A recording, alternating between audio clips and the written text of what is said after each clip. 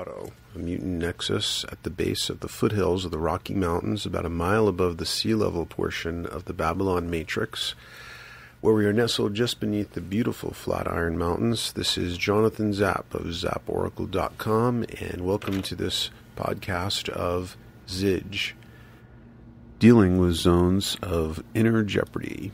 And this was edited by Austin Iredale, copyright 2011, Jonathan Zapp. Zones of inner jeopardy, Zij, are those familiar times when we are inwardly stressed, our thoughts and emotions are agitated, and we may be enveloped by dark moods. The causes of Zij are various, and usually there are multiple causes such as metabolic disequilibria, social sexual issues, financial hardship, disturbances in the force, and so forth. A note on Zij terminology. Zij is used in this essay to refer to both zones of inner jeopardy and a way of dealing with them. Zij can be singular, the way of dealing, or one particular zone of jeopardy, or plural, zones of inner jeopardy. Of course, we could talk about Zij using psychiatric jargon, but many of these clinical labels amount to little more than what my former writing mentor, E.L. Doctorow, called the industrialized form of storytelling. Industrialized labels for inner states also seem to be invitations to those over-friendly multinational pharmaceutical companies to help us out with lifelong prescriptions to neuropharmaceuticals. Pill pushers like to talk with highly confident vagueness about chemical imbalances in the brain, requiring chemical solutions. But at the time of this writing, or this recording, there are exactly 0 tests for these supposed chemical imbalances in the brain. And you can find documentation to back that up, widely available online, such as the article in The Guardian from the UK, Brainwashed Mental Illnesses are caused by chemical imbalances in the brain. Right? Question mark. Wrong, says Craig Newnes, N-E-W-N-E-S. So when you hear chemical imbalance in the brain, you're getting a bit of industrialized mythology that has a scientific ring to it, but which actually has no more scientific validity than saying there are gremlins in your head. Of course, our bodies and brains are fluctuating systems, but chemical imbalance in the brain is an industrial spell designed to disassociate you from your inner state. Instead of a soul, you have an unbalanced tank of chemicals in your head, and should therefore defer to the chemistry pros to set it right. If you're one of those crazy backward people like me who prefer not to be treated as an imbalanced tank of chemicals, then Zij is an alternative approach. While chemical imbalance in the brain is based on no tests, Zij is based on a test with an extremely high level of validity, your self-appraisal of the degree of turbulence in your inner state. There are no formulas, chemical or otherwise, with Zij. Only suggested formulations I've employed which you are free to use, modify, or reject. It is assumed that Zij practitioners are their own alchemists overseeing the unique inner cauldron of their psyches. A great life skill that Zij encourages is the ability to recognize and adapt to your zones of inner jeopardy. When I recognize my degree of inner jeopardy, I prefer to think in terms of weather rather than the simpler and uglier analog of the chemical tank. Weather is always fluctuating. Some days are sunny, others are cloudy and turbulent. And sometimes there are storms, even hurricanes. Long-term weather, climate, is your general disposition. While short-term weather can shift dramatically on a daily basis, disposition usually shifts gradually like climate change. For example, studies show that after about age 50, many people undergo a change of inner climate toward greater positivity and feelings of satisfaction with life. 18 to 50 seems to be a climate of jeopardy in many lives in which Zij are intensified. The 40s seem to be the high suicide decade. But if you make it to 50, inner climate usually becomes more sunny. The way of Zij can be as simple or complex as you want it to be, and both simple and complex versions can be potently effective in different ways. The simple version of Zij can be as minimalist as a 0 to 10 scale on which you evaluate your current state of inner jeopardy. With the simple version, we put causes to the side and can also put to the side any additional techniques to deal with Zij. All you do is check in with yourself when you sense a mood shift and give a 0 to 10 on your state of inner jeopardy, where 0 is a neutral content state and 10 is suicidal despair. Calibrate the scale any way you want to.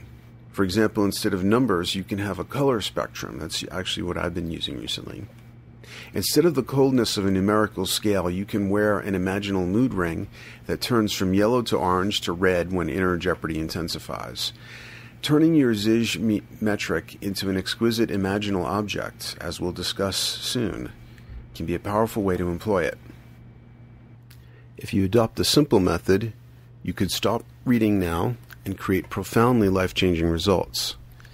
This very moment, you can make a decision to carry a Zij scale, perhaps in the form of an exquisite imaginal device, with you for the rest of your life. Think of the Zij device as a survival tool in much the same way that a compass or a cell phone can be a survival tool. Every time you pull out your device and objectify your degree of inner jeopardy, you have added a dimension of metacognition, a profound layer of self-awareness that can exist as a buffer between you and the Zij. Such a change relates to the most essential difference between us and lower animals, self-awareness. A person who is aware of their zones of inner jeopardy is at a higher level of evolution than the person who is unconscious of them. When we aren't sufficiently self-aware of zones of inner jeopardy, we focus on outer causes and falsely attribute our inner turbulence as entirely caused by these external events or factors. We work them into storylines. I'm feeling this way because of money stress, for example. And conveniently we forget that a few hours ago, when our financial situation was identical, we did not have these feelings, or they were only vaguely in the background. When we are in a zone of inner jeopardy, it feels acute, and we forget that it is actually a very common occurrence. Falling for the illusion that it is a time of special stress, we may feel entitled to self-medicate with food, spending substances, or generating interpersonal dramas to divert the inner jeopardy to outward causes and effects. It is quite common for people to relate to zones of inner jeopardy by unconsciously allowing themselves to be enveloped by them. We'll call this Zij envelopment. During envelopment, we are unconscious of the Zij as a thing in itself, but allow it to become our implicit context. Zij-dominated content becomes the frame of experience, and the unconscious person sees only what is within the frame. Dominated by the Zij, the unconscious person becomes like a puppet acting on the stage of the Zij. Very likely this will be the tired sort of puppet that has bags under his eyes and seems anxious, perhaps depressed. You can smell cheap whiskey on its hot, dusty little puffs of puppet breath. When I talk of the unconscious person who becomes a Zij-enveloped puppet, I refer to myself and almost everybody else. Consciousness can sometimes flow, but it is often a moment-by-moment achievement. It is all too easy to default back into unconsciousness. Invisible strings pull us, and we may become animated by drunken puppeteers that have us striking out at others and ourselves. Zij envelopment tempts us toward self-medication and a dark array of addictions, tormented relationships, and diminished timelines. Some will say that I am spreading a degrading stereotype of the diminished puppet lifestyle, or DPL, that comes with Zij envelopment. While we should have compassion for those who live with long-term DPL, we should also recognize that DPL is a construct that is often overdetermined by social and intrapsychic factors, but that, like any construct, can be taken apart. Some, however, are so accustomed to DPL that they mistake it for life itself. By keeping a Zij device with you, you ensure that you are not completely enveloped. As an imaginary grandparent informed about these concepts might say, a Zij device evaluation a day keeps the DPL away. The ability to measure the Zij gives you an unenveloped witness, a witness that can be like a star shining during a dark night of the soul. So if all you do is employ this simple version of Zij, then you have acquired a spiritual survival tool of inestimable value.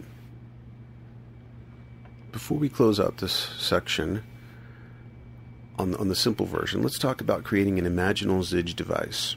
Creating imaginal objects in general can be a powerfully developmental practice at the cutting edge of human evolution. And I know that sounds like an extravagant statement, but you can see my document or podcast, Pushing the Envelope, Boundary Expansion into Novelty in Personal and Evolutionary Contexts, for much more on that theme. Creating an imaginal Zidge device adds additional layers of value. Having a Zidge device helps to create a better grounded relationship to the imaginal. To the average, passively imaginative person, the imaginal is a flickering, unstable environment where images flash by with music video rapidity. Any sustained view of the imaginal is characterized by the migraine cam style of shaky handheld camera work spliced together with ADD-friendly editing. But a polished with use, well-realized imaginal object creates a still point within the imaginal and allows clarity and stability to emerge from the fluctuation. If your Zidge device produces a numerical display, then you have involved both hemispheres. You have a visually aesthetic way of relating to number and measurement. But it's the visual part that brings in the right hemisphere, of course. The continuity of the imaginal object correlates with the continuity of your witness, your Zidge self-awareness. One Zidge pocket watch looks like a very finely made late 19th century gold pocket watch with an engraved lid. A button on the side releases the spring lock and the lid snaps open. As with all Zidge watches, the crystal is made of anti-reflective coated synthetic sapphire so that it is impervious to scratching and abrasion. Under the crystal of this pocket watch there is an opalescent cloud of colors. When jeopardy is elevated, the opalescent flashes of color tend to be red, orange, or yellow. When jeopardy is low, the colors are cooler, blue and green. If you hold the watch at the right angle, you see a number, 0 to 10, superimposed on the opalescent cloud. This Zidge pocket watch is an excellent design, but with its amorphous cloud of colors is a bit too mystical for me. I prefer an analog display, and the Zidge pocket watch I use has a multi-textured machine-turned dial of lustrous white gold alloy. The dial and the blued steel hands are strongly influenced by the Swiss watch company Breguet, and you can do a Google search for Breguet, which I wish was pronounced Breguet, which would sound so much better, but it's Breguet. And readers may notice I have a little bit of an obsession with high-quality watches. And one reason is that these are the most fully realized objects that we can possibly come in contact with, unless we're an astronaut or something, and are dealing with like state-of-the-art, exotic DARPA research stuff somewhere. But otherwise, a high-quality watch is the most finely made object that you can come in contact with the most precision and the most thoughtfulness per square inch and the finest materials that the world's most expensive car couldn't begin to acquire. Like the world's most expensive car doesn't have windshields made out of synthetic sapphire, but it's common for it's almost universal now for a quality watch to have that. Continuing, I particularly like the Breguet Royal Marine watch, which costs about $14,000 in stainless steel and about $50,000 in white gold. Expensive, but compared to my Zidge pocket watch, it's really a shoddy bit of ghetto bling. For example, the case, bezel, and chain of my Zidge has been precisely machined from alloys made from the hearts of dying stars. In addition to high-tech ceramic ball bearings, many parts of the 88 joule movement are made of lightweight mithril to compensate for the superdensity of the star core alloys. An oval cabochon dome of clear sapphire at the 6 o'clock position refracts opalescent colors in much the same way as the relatively crude first pocket watch. The point is, you have an infinite budget available for your Zidge device, so I wouldn't stint on anything. Also, what works best for me with my Zidge device is if the hand, instead of moving 360 degrees, is calibrated to move, sort of like a speedometer, no more than 180 degrees. It moves clockwise toward the right, starting at 9 o'clock, then 10 o'clock, 11 o'clock, etc. As Zij intensifies, and then it would max out at the 3 o'clock position. And as Zij diminishes, the needle moves, the hand moves counterclockwise until it reaches 0, which would be the 9 o'clock position. I would say more about my Zij pocket watch, but some design elements and functions must remain classified. As I've learned from hard experience, it's unwise to fully disclose imaginal technology to the general public. As one imaginal technologist from back in the day sagely put it, keep it secret, keep it safe. The more complex version of Zij adds 2 additional dimensions to the Zij practice. The first of these, Zij technology, involves experimentation and application of various methods for dealing with Zij. The second, Zij etiology, is a study of the various causes of Zij. Volumes can and have already been written about both of these. A famous example is Robert Burton's The Anatomy of Melancholy, published in 1621. The full title is The Anatomy of Melancholy, What It Is, with All the Kinds, Causes, Symptoms, Prognostices, Old English spelling, and Several Cures of It.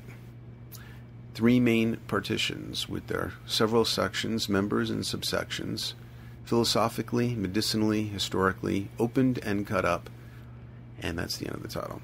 And we can see that it has from that title that it both addresses causes and technologies, i.e., cures. I've made my own contribution to this extensive literature and will provide some links at the end of the essay. Investigation of causes and techniques is invaluable work. I went through a 6-year Jungian analysis when I was in my 20s, and that work has been ongoing. Having done all that, I'm a bit more inclined toward the simple version of Zij at the moment. For me, what's producing the most benefit currently is the use of my Zij pocket watch plus a simple strategy. Once my Zij level goes above a certain point, I know that my judgment has become all too fallible. At that point, there are 3 major ways I can respond. One is to go into simple Zij hunker-down adaptation mode. I know that I am not in a reliable state to do global evaluations of my life, to make significant decisions, or to engage in emotionally charged discussions with others. Instead, this is often a time to stay focused on necessary work and enriching experiences. For example, if the Zij index is high, I will do just as good a job cleaning my space or doing the laundry as when it is low. If intuitively I sense that the Zij is laden with unexplored psychological content, then I can open a journal and start probing into my feelings and associations. I can do oracle readings, consult with spiritual allies, etc.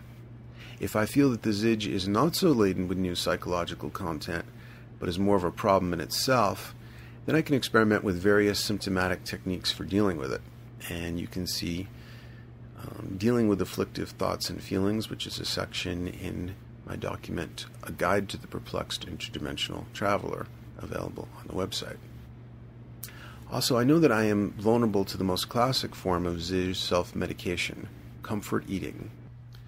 Therefore, I've added an additional function to my Zij pocket watch that I recommend to others. And here's how it works. The same 0 to 10 scale can also display the degree to which I am actually hungry. Some have called actual hunger stomach hunger and contrast it to mouth hunger, which is often emotional hunger and or an addictive desire to spike blood sugar. So before eating, I can pull out my Zij pocket watch and press the button to the left side of the case that switches it to hunger metrics. 0 would be starving and 10 would be overstuffed. 4.5 is where true hunger begins. That point in the scale is defined by one of Michael Pollan's food rules. If you're not hungry enough to eat an apple, you're not really hungry. 4.5 is the apple hungry point on the scale, roughly a quarter after 11 if the dial were a clock face. If I find that my scale is at 8.7, nearly stuffed, and I want to eat, it's probably a good time to switch the watch back to Zij mode and see what sort of reading I get. Higher Zidge scores are closely correlated with higher emotional or mouth hunger for many of us. In hunger metric mode, I prefer 12 o'clock to be the neutral position, which is marked 5 on the dial. 4.5, apple hungry, is slightly to the left, and 0, the 9 o'clock position, would be starving. As satiety increases, the hand moves clockwise so that 3 o'clock is 10 on the scale, overstuffed. Recently, I changed my Zidge device to display hunger as a colored light glowing beneath a magnifying lens set into the dial at the 6 o'clock position. Red is stuffed. Orange and yellow are more moderate zones of satiety. Hunger begins with blue phasing into green with apple hunger. I check in often with the Zidge device, especially if I'm thinking about eating, to see what color is glowing. If I'm not in the blue-green zone, then I probably shouldn't eat. I illustrate how my Zidge device works as an example, but not as any kind of formula or rule. The more creative and individual your device is, the more powerful it will be. To paraphrase Thomas Jefferson, the price of freedom from Zidge envelopment is eternal vigilance with Zidge monitoring. Zidge supplementals. Zidge began as a brief Facebook posting on zones of inner jeopardy. A number of posters had very interesting things to say in an ensuing forum. Becca, seems there's a lot of this going on right now, individually and collectively, so you've nailed the current energetic weather system succinctly. Jonathan, thanks. What's helped recently related to coping is increased labeling of the zone. I recognize that certain times of the day, mid-afternoon at work for example, are more likely to involve zones of inner jeopardy, and I remind myself to avoid immature coping actions, comfort food eating, etc., and that this would also be a disastrous time to enter into provocative communication with relationships. Becca, would you say that these turbulent zones are zones of the pain body, wounded/wounded inner child? Jonathan. Zones of inner jeopardy are also not times to evaluate one's life situation, to make major decisions, to impulsively buy things, etc. You hunker down and either keep performing practical duties or journal and investigate what's going on inside, but should otherwise be reticent and conservative about outer actions. And yes, these zones are often related to pain body/wounded inner child. Becca. So really, these chapters of delving into the wounding points are usually cathartic and transformational, because nothing can be shifted unless it is triggered. It has to be active to be able to be worked with. Soul juice, though painful. The more powerful the work, the deeper the chasm, and the harder it is to relate to the outside world while such inner work takes place. Jonathan, for example, mid-afternoon tends to be an energy slump for me. I get up very early, pre-dawn, and do my caffeine for the day so as to amp up writing sessions. Mid-afternoon at work, after a few hours of mundane tasks and distractions, I may find that my focus is slumping a bit. My inner child feels oppressed by mundanity and obligatory work, and therefore I enter a zone of inner jeopardy. I want a mood-boosting something special, and/or have pessimistic thoughts about my life. Is this an increase in soul juice or a predictable daily funk? On some occasions, the zone of inner jeopardy is a time of inner material erupting, and that would be propitious for inner work. At other times, the Zidge is better understood as a typical funk, and it would be too disruptive, and not necessarily inwardly productive, to make it into an encounter session. Sometimes probing deeply into a zone of inner jeopardy would be another version of falling for the Zidge's desire for drama. Worse yet, of course, would be to allow the Zidge to become an interpersonal drama.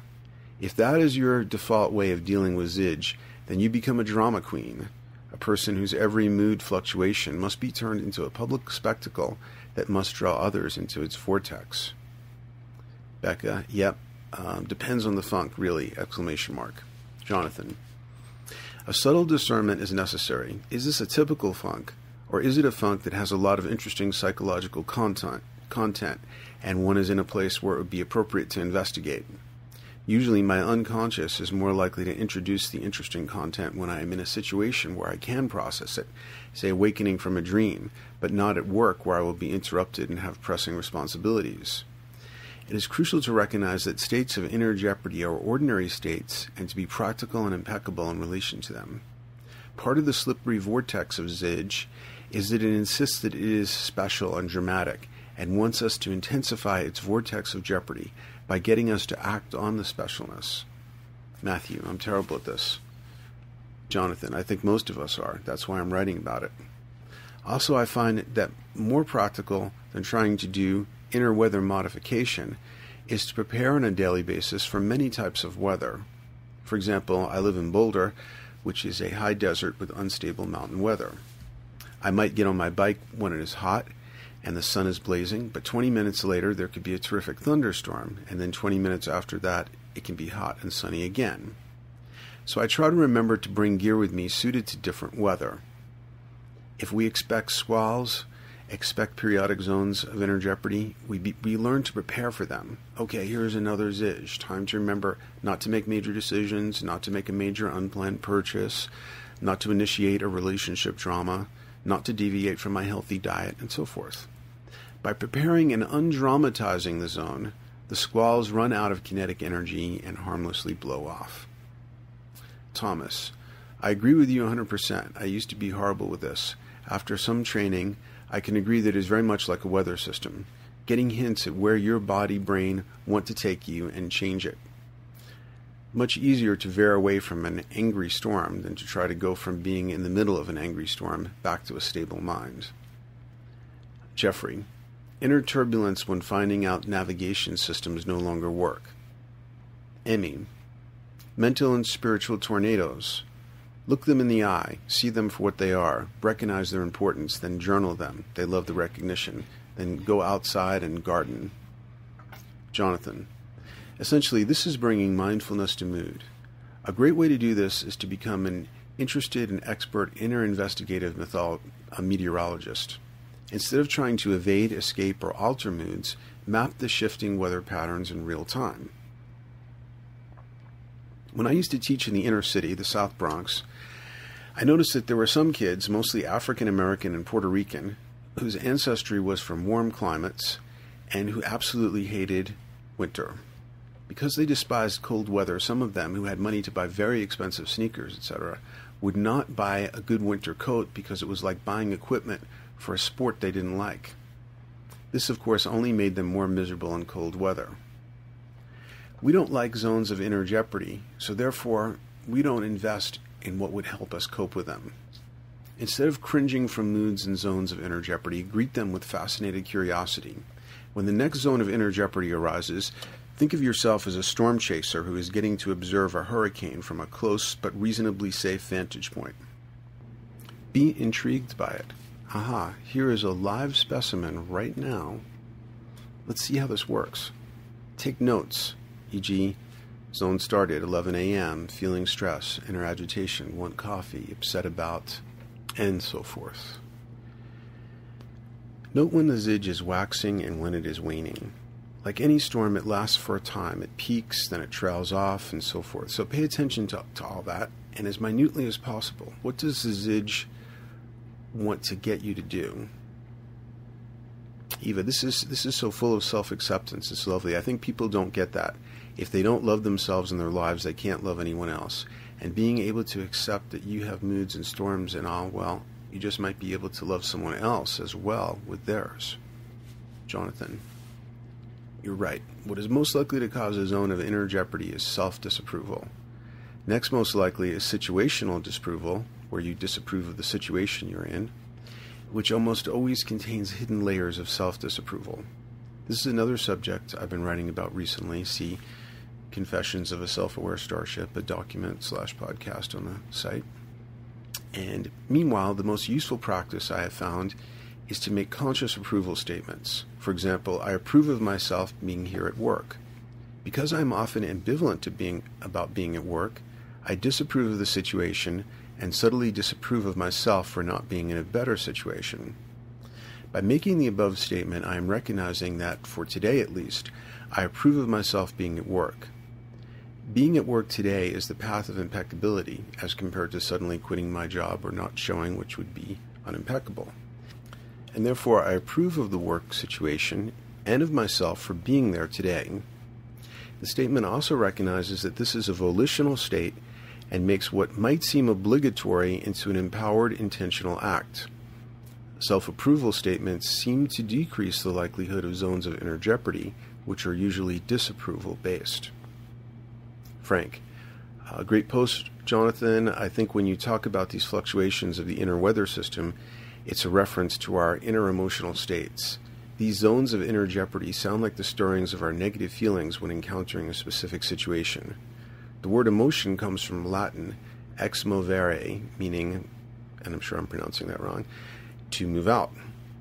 Perhaps a good way to deal with our emotions is to feel them deeply, find a way to express them, and move them out of our system. I've also found it futile to rationalize or explain away my feelings.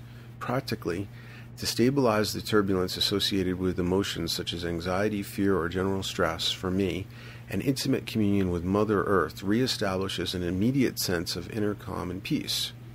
A simple walk in nature, or sitting on the floor and breathing in the earth energy through the bottom of the spine, or my feet, usually does the trick. For emotional anger and rage, a good physical workout with lots of sweating or unleashing a prolonged growl originating from the belly quickly subsides my need to want to throw a tantrum. These are, of course, great fixes to otherwise deeper unconscious issues that might require deeper inner work. Jonathan, thanks, Frank. I agree that allowing yourself to deeply feel the emotion and allow it to move, but not allowing it to move you into ill-considered action/speech, is crucial. Possibly you are a feeling type, and this may be a natural center for you. If you're not a feeling type, as I am not, then feelings are often undifferentiated, and they may be experienced as proto-emotions such as rage, fear, or anxiety. When feelings are differentiated into emotions, they may be more musical and able to be moved through than, say, free-floating anxiety. Definitely, nature and exercise can be game changers. Cardio workouts are enormously mood-elevating for me, and the only price is that there are withdrawal symptoms if I don't exercise. If I don't exercise, then I am more prone to anxiety because I don't have the brain chemistry created by exercise, plus I feel guilty for neglecting it. So the approach I'm taking here does not presume that there is nothing we can do to change inner jeopardy. Often we can, by following four things. One is facing deep issues and taking action. 2 is diet and exercise. 3 is meditation and inner exercises. And 4 is earning and expressing inner approval. But often these methods are not practical to apply at a given moment. So another tool to add to the toolbox is the ability to function while in a state of inner jeopardy without falling apart. A doctor I heard interviewed recently who was speaking out against psychiatric meds which cause cognitive impairments said it's not good to be impaired because it's difficult to be a human being. If you're impaired, it's hard to pull that off. We forget sometimes that just being a functional human being can be a bit of a high wire act. From another metaphor, being human means being in the pilot seat of a very touch and go situation. And that is the end of the Facebook forum. And here's a note about Zidge and time urgency. One key aspect of Zidge vicissitudes I notice is a correlation with time urgency. Time urgency, also sometimes called hurry sickness, is a sense of time as adversary where you always feel that you are behind and can't quite catch up with life. Here's a link to a good summary article. Well, you'll find the link in the document. Time urgency usually means a disconnect from the feminine. We are caught up in the hectic pace of the industrialized world and feel a panic sense of not getting to where we need. Often where we need to be is off the conveyor belts and treadmills of hectic industrial time. We are caught in a paradox, trying to hurry through time to get to a restorative place, a more feminine dimension, but the more we hurry toward it, the further it recedes. Ironically, many will feel that the way to deal with time urgency is to speed up. If they hurry, maybe they will catch up with the carrots dangling in the future, and once they get the carrots, they will feel fulfilled. Fulfillment, however, cannot be outsourced to the future. That's the problem with time management. It only teaches you how to be effectively speeding through time. It teaches you to juggle more balls, and the reward for that is usually to be given still more balls to juggle. Steven Reichstofen's time shifting is an alternative approach I highly recommend, and you can see his book called Time Shifting. A Zij-reducing stance I've found for when time seems to press is reducible to a single phrase: rolling through open avenues of impeccability. In this stance, I stop judging what I'm not doing if I am doing something impeccable. What can elevate Zij is that by doing anything, I can seem to be neglecting other things. If I'm writing, then I'm not exercising, and usually not earning money. If I'm exercising, I'm not writing and not earning money. If I'm earning money, I'm usually not writing or exercising, and so forth. Focusing on what I'm not doing creates toxic time urgency. Instead, you approve of yourself whenever you are in a zone of value. If you are soulfully relating to others, walking in nature, it emphatically does not have to be productivity time. So long as you are in a value zone, a zone where something of human value is happening, you're okay. Your stance is fluid, rolling, and you enjoy the value zones that are available and don't worry so much about those that aren't. If I'm alone in my room and on a roll with writing, then I don't worry that I'm not socializing. If I'm having worthy social interaction, I don't worry that I'm not writing. Zij means that you feel like Hamlet. This time is out of joint. Instead, roll with the time toward whatever avenues are open that have value. Zij and social urgency. Highly related to time urgency is social urgency. Social urgency is a function of our being social mammals and our innate desire to be accepted into, approved by, and to rise in the hierarchy of a social matrix. Sexual urgency is a subset of social urgency. Social urgency and Zij tend to correlate for many reasons. One way of thinking about social urgency is to see it in terms of center of gravity. The more social urgency I experience, the more my center of gravity is not in myself but in other people. The more my center of gravity is outside myself, the more unstable it is, and therefore I'm in a zone of jeopardy. Achieving inner independence, androgynous wholeness, and not giving over your power to the social matrix is a vast subject I've written about elsewhere, such as in Casting Precious into the Cracks of Doom, Androgyny, Alchemy, Evolution, and the One Ring. But for now, I think it's better to think about it generically and use the analog of center of gravity. Earlier I mentioned that I added a stomach hunger measurement mode to my Zij device. Recently I've added a third function which I call social tilt. There's a saying in graphology, the study of handwriting, that my writing points the way from me to you. People whose handwriting leads to the right are thought to be extroverted, and those whose handwriting leans to the left are thought to be withdrawn from others. When my Zij device is in social tilt mode, the hand points straight up in neutral, the 12 o'clock position, and leads toward the right, 1 o'clock, 2 o'clock, reaching maximum at 3 o'clock, with greater social urgency. It leans forward, it leads toward the left, 11 o'clock, 10 o'clock, when I want to withdraw from others. Zij is more likely to happen when alone than when in company. According to research, almost all psychopathologies are more likely to occur when people are alone. When alone, people are more likely to cut themselves, display eating disorder symptoms, have suicidal thoughts, etc. If I am alone, for example, and am anxiously speculating on whether I have won so-and-so's approval, then I can see that the hand on my Zij device is tilted to the right and perhaps trembling a bit. It is showing that social urgency is elevated, and this will often mean that Zij is elevated.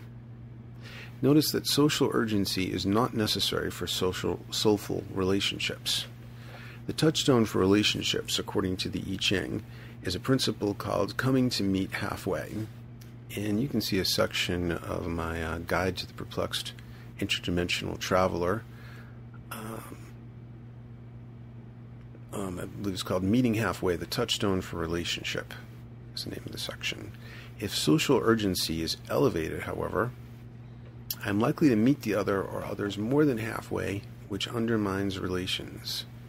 Meeting more than halfway, I want to do too much. I'm too eager to please, give unsolicited advice, or keep talking about myself and forgetting to listen, etc. Social urgency is often what sabotages relationships. So if you are in a Zidge, check your social urgency. Get a social tilt reading from your Zidge device. If it's elevated, tilting to the right, try to come back to center. See if you can redirect your focus from anxiously gaming your position in the social matrix to being engaged with what is happening in the moment. What's happening in the moment could be a solitary activity, or it could be an encounter with another person or persons. If you are in a social context, then seek to regain your center by meeting halfway, and not more or less than halfway, in other words. Zidge and body and IC scans. Often Zidge correlates with certain bodily states. If Zidge is elevated, do a quick body scan. Maybe you need more sleep. Maybe your brain is frazzled and you need 20 minutes of silent meditation with eyes closed. Maybe you are dehydrated or your blood sugar is low. Perhaps you are tired, overworked, and need rest and relaxation. And while you are in inner scanning mode, check in with your inner child and see how happy or unhappy he or she happens to be. Yeah, I know it's become a new age cliche to talk about inner child, but the inner child is an archetype and as much of a reality as the rings inside a tree. Again, a vast subject, but here's a quick introduction. Inner child appearing at you is the name of it. Find the link in the document. Perhaps you have been in grim workaholic mode and your inner child feels neglected and oppressed. If this is the case, comfort him or her. Talk to this key subpersonality as you would to an outer child and find a way for them to get some fun and nurture out of the busy day. It is crucial to recognize and accept, approve, when you're in a zone of inner jeopardy. The usual and dangerous mistake is to disapprove of yourself for being in a Zidge. This creates a destructive feedback loop, an especially vicious circle. The more you disapprove of the zone, the darker and more chaotic it becomes. Recognizing yourself in a Zidge, you remember to be especially compassionate with yourself. Try an affirmation. I approve of myself for keeping it together while in a zone of inner jeopardy. See if you can locate any layers of disapproval that are related to the Zidge. Make affirmative counterspells to countermand these disapprovals. Regardless of what, insert the name of the disapprover, regardless of what Joe thinks of me, I approve of myself. Regardless of what I see in the mirror, I approve of my body, and so forth. If you find that your mind is issuing disapproval spells, you need to immediately take action. In dealing with afflictive thoughts and feelings in A Guide to the Perplexed Interdimensional Traveler, I give examples of simple techniques that can stop tape loops of negative thinking. In conclusion, finally, let's accept that we live in a Zidge-inducing matrix. I found that the research about 18 to 50 as the toughest time of life is true. At least for me, it's true. Since graduating from my 40s, I've found that negativity has been waning and positivity waxing. But even with improved climate, there are still storms and overcast days. With the Zidge way, we don't freak out because of difficult weather. I believe the Swedes have a saying, there is no bad weather, only bad clothing. Be prepared for Zidge and adapt accordingly. I would love to hear what you've noticed about Zidge and any techniques you found that work for you. I expect that this document will continue to grow and would be glad to add some of your thoughts and observations to it. Send it to jonathanzapp@hotmail.com and put Zidge in the subject heading. I have numerous writings directly related to the way of Zidge, way of dealing with Zidge. These could all be considered additional chapters of a book on the way of Zidge. And you could read one every time you find yourself in a Zidge and are able to get online, and it's convenient to do a little bit of reading. And I won't give you the whole list. They're at the end of the document. But they include things like dealing with psychic entropy, rebelling from the pain-body matrix. Don't let a thorn in your mind become a thorn in your side become a splinter in your mind. Living with dark feelings, and so forth. So check those out if you get a chance. And thank you for listening to Zidge, Dealing with Zones of Inner Jeopardy.